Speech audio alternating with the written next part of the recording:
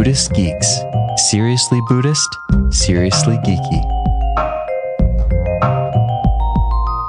Episode 155, The Dharma of Second Life.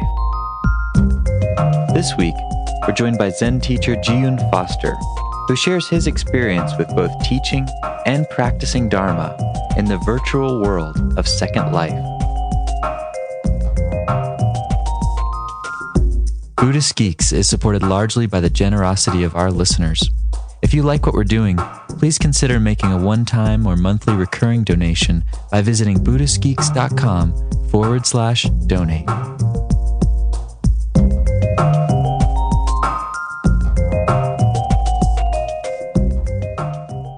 Hello, Buddhist Geeks. This is Vince Horn, and I'm joined today over Skype in the interwebs with Ji-Yoon Foster. Ji-Yoon, thank you so much for taking the time to speak with us. Oh, it's my pleasure. Thank you for having me. Yeah, and it's a rare treat, too, because you just told me that you've been actually listening to Buddhist Geeks since, I think, like episode 3. So, one of the few. Yeah, it's been a pleasure listening to your program evolve, and now, of course, you guys have all of the new ventures lining up, so I'm excited about those things. I'm waiting for the digital magazine. Cool. Thank you. So, we wanted to speak with you today about a topic we've been really interested in doing at some point, but just the stars didn't line up properly until today. And so we wanted to speak with you about Second Life and Dharma. And I think this is going to be really interesting because you're one of the kind of pioneers who've been teaching Dharma in the Second Life virtual world, and we'll get into that more. But just a little background. So you are the Dharma holder of the Five Mountain Zen Order, and you're also the abbot of a newly forming group in Cincinnati. What are the websites for the Cincinnati group, just so people can go check it out if they're in that area? Sure, actually, it's pretty simple. It's cincinnatizen.org. Okay, cool. So it's all strung together like one word.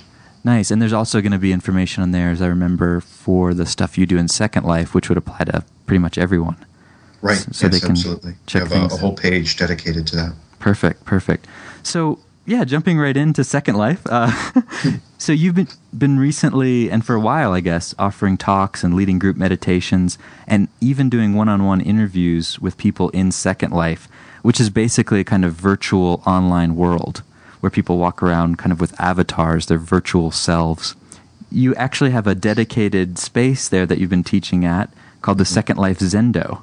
And I was wondering if we could start there just by exploring maybe what it's like just being a participant who comes onto Second Life to practice with you. What's that experience like? Well, I'm sort of speculating since I've only been on my end. But if what they experience is anything like what I experienced when I started off, it's a little weird at first. There's a lot of video gamishness aspects to this, and it takes some getting used to. There's kind of a technical learning curve there. I was fortunate enough to have somebody hold my hand at the very beginning, even to the point of creating a skin, an avatar that looks like me, and saying, here you go, log in as this, and we'll take you to your place. So that was great. Without that, I think, it can be strange. People seem to warm up to it, though, fairly quickly. I've had a number of people check it out for the first time. A number of our local students and some of our seminary students have logged in to check it out. We're planning on doing some of our coursework in Second Life as well now. The experiences have been positive so far. Nice. And it's kind of interesting, the Zendo actually in Second Life sort of looks like a real Zendo. Yeah, it did. It took us some time. There are a number of Buddhist-themed temples and Zendos in our general area. There's a Nichiren Shu temple, which looks like a traditional Japanese temple. It's gorgeous. Even down to the landscaping outside. Boundless Way Zen, James Ford's group, has a Zendo there, which is just this lovely sort of open-air structure. It's on an island in the middle of an ocean, so you've got waves crashing around. It's very dramatic. Our Zendo is a little tame compared to both of those, but it's still really very nice. That's one of the really cool things about Second Life is you're really only limited by your imagination. A lot of Zendos here in North America turn out to be rehabbed houses that people have repurposed for a Zendo, whereas in Second Life, we've got this amazing 2-story structure, something that we would love to be able to build physically, whereas there it just took talking with somebody who knew what they were doing and kind of describing what we wanted, and 15 minutes later, there's a building. Wow. Yeah. That's cool. And people actually sit on digital zafus and zabutons, right? They do, yeah. You walk in, it's set up to be as simple as possible. It's kind of a one-click process.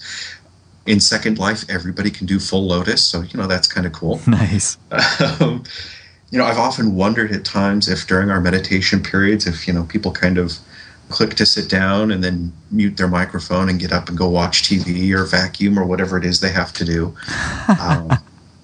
No, I think people really enjoy this. There are a lot of people that are interested in the Dharma, that want to practice, that want access to teachers and to a Sangha, and usually for reasons of geography, they just don't have that.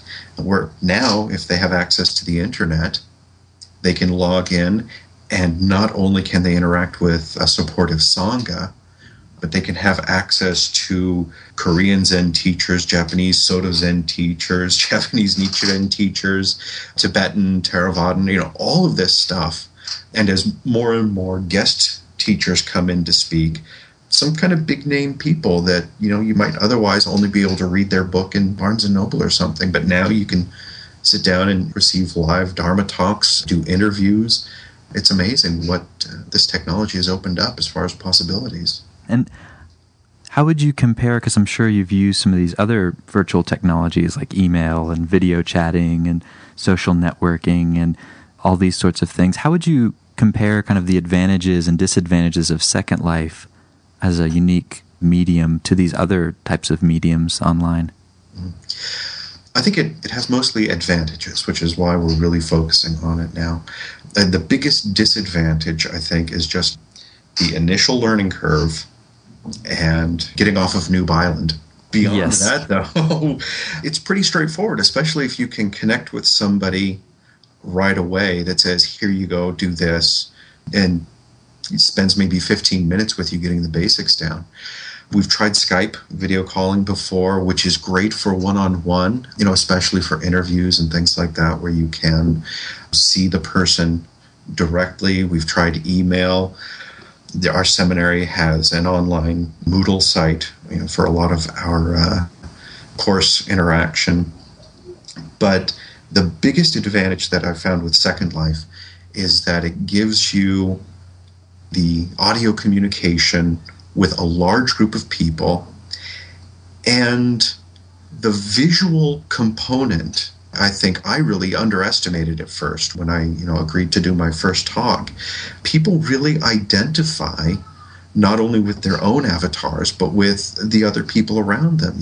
When we have a class or a Dharma talk and there's the instructor or the Dharma teacher or, whatever sitting up in front, and, here are the people sitting over here, the interaction after a few minutes, even for, first-time users, it almost becomes second nature. You really are sitting there interacting with these other people. It's very immersive.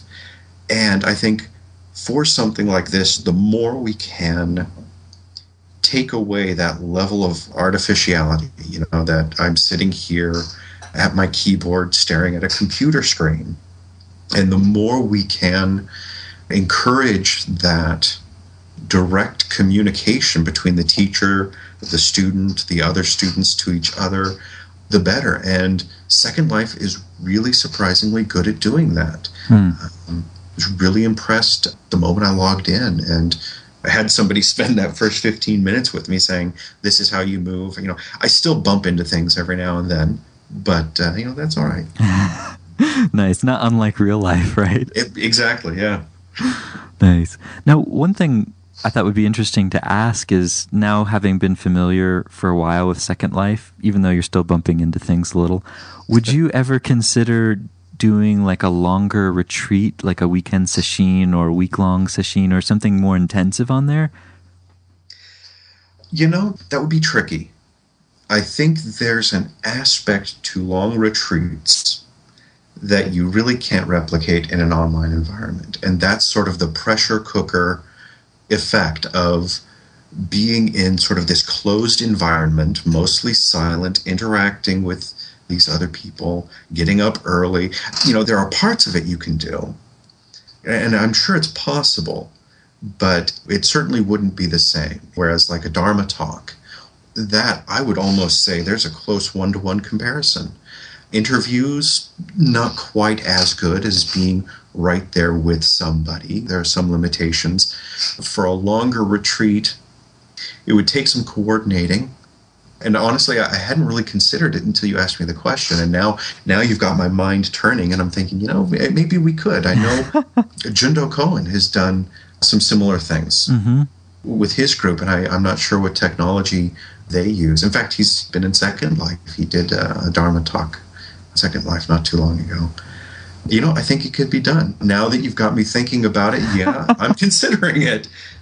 Very cool. Very cool. Well, we'll have to get you back on if you do end up trying something like that to see how the experiment goes if you do it. Yeah, I've had a number of people talk to me about doing ceremonies online. I guess Jundo Cohen did the first ever online Jukai precept ceremony.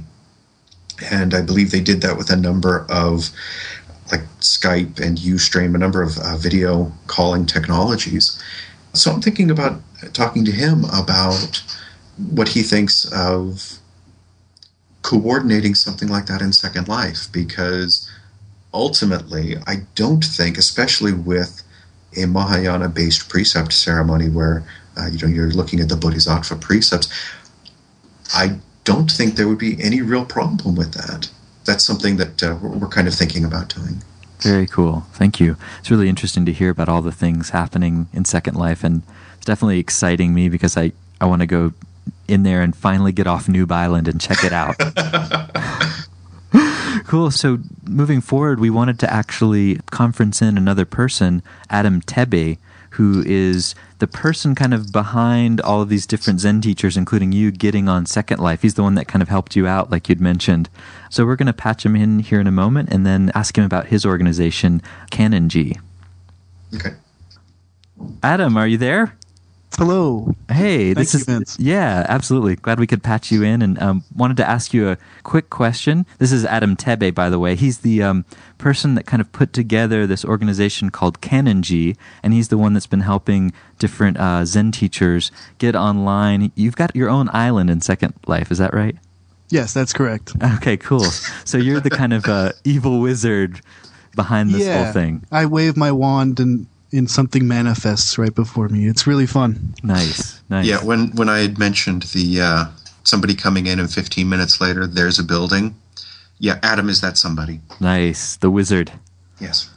Cool. So I was wondering if you could tell me then a little bit about Kannon-ji, like how did it start and what's your kind of main vision behind it?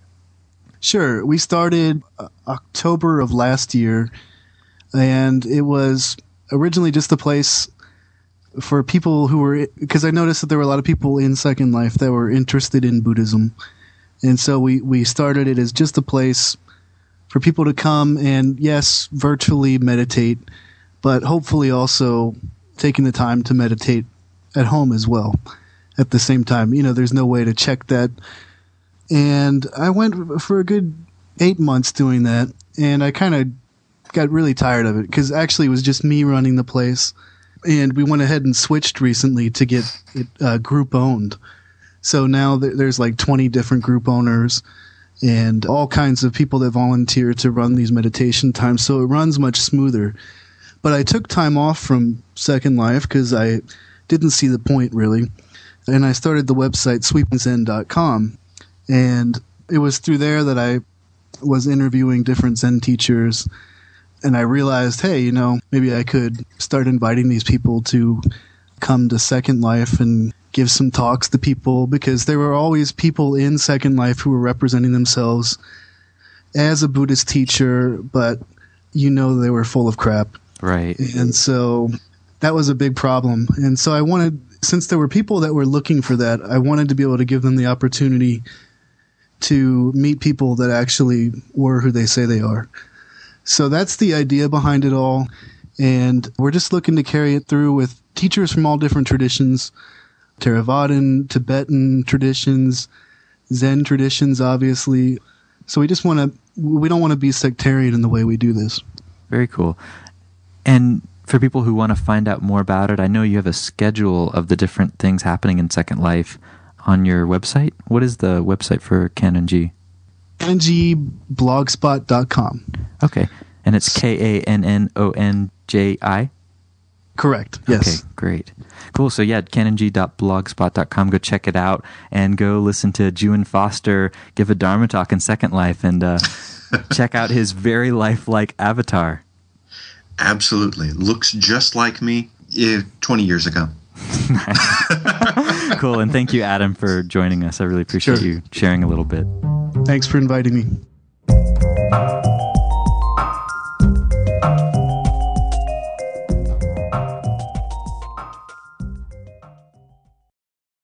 Join us for the 4th Annual Buddhist Geeks Conference, hosted in partnership with Mindful Cyborgs and Shambhala Sun from October 16th through the 19th in beautiful Boulder, Colorado.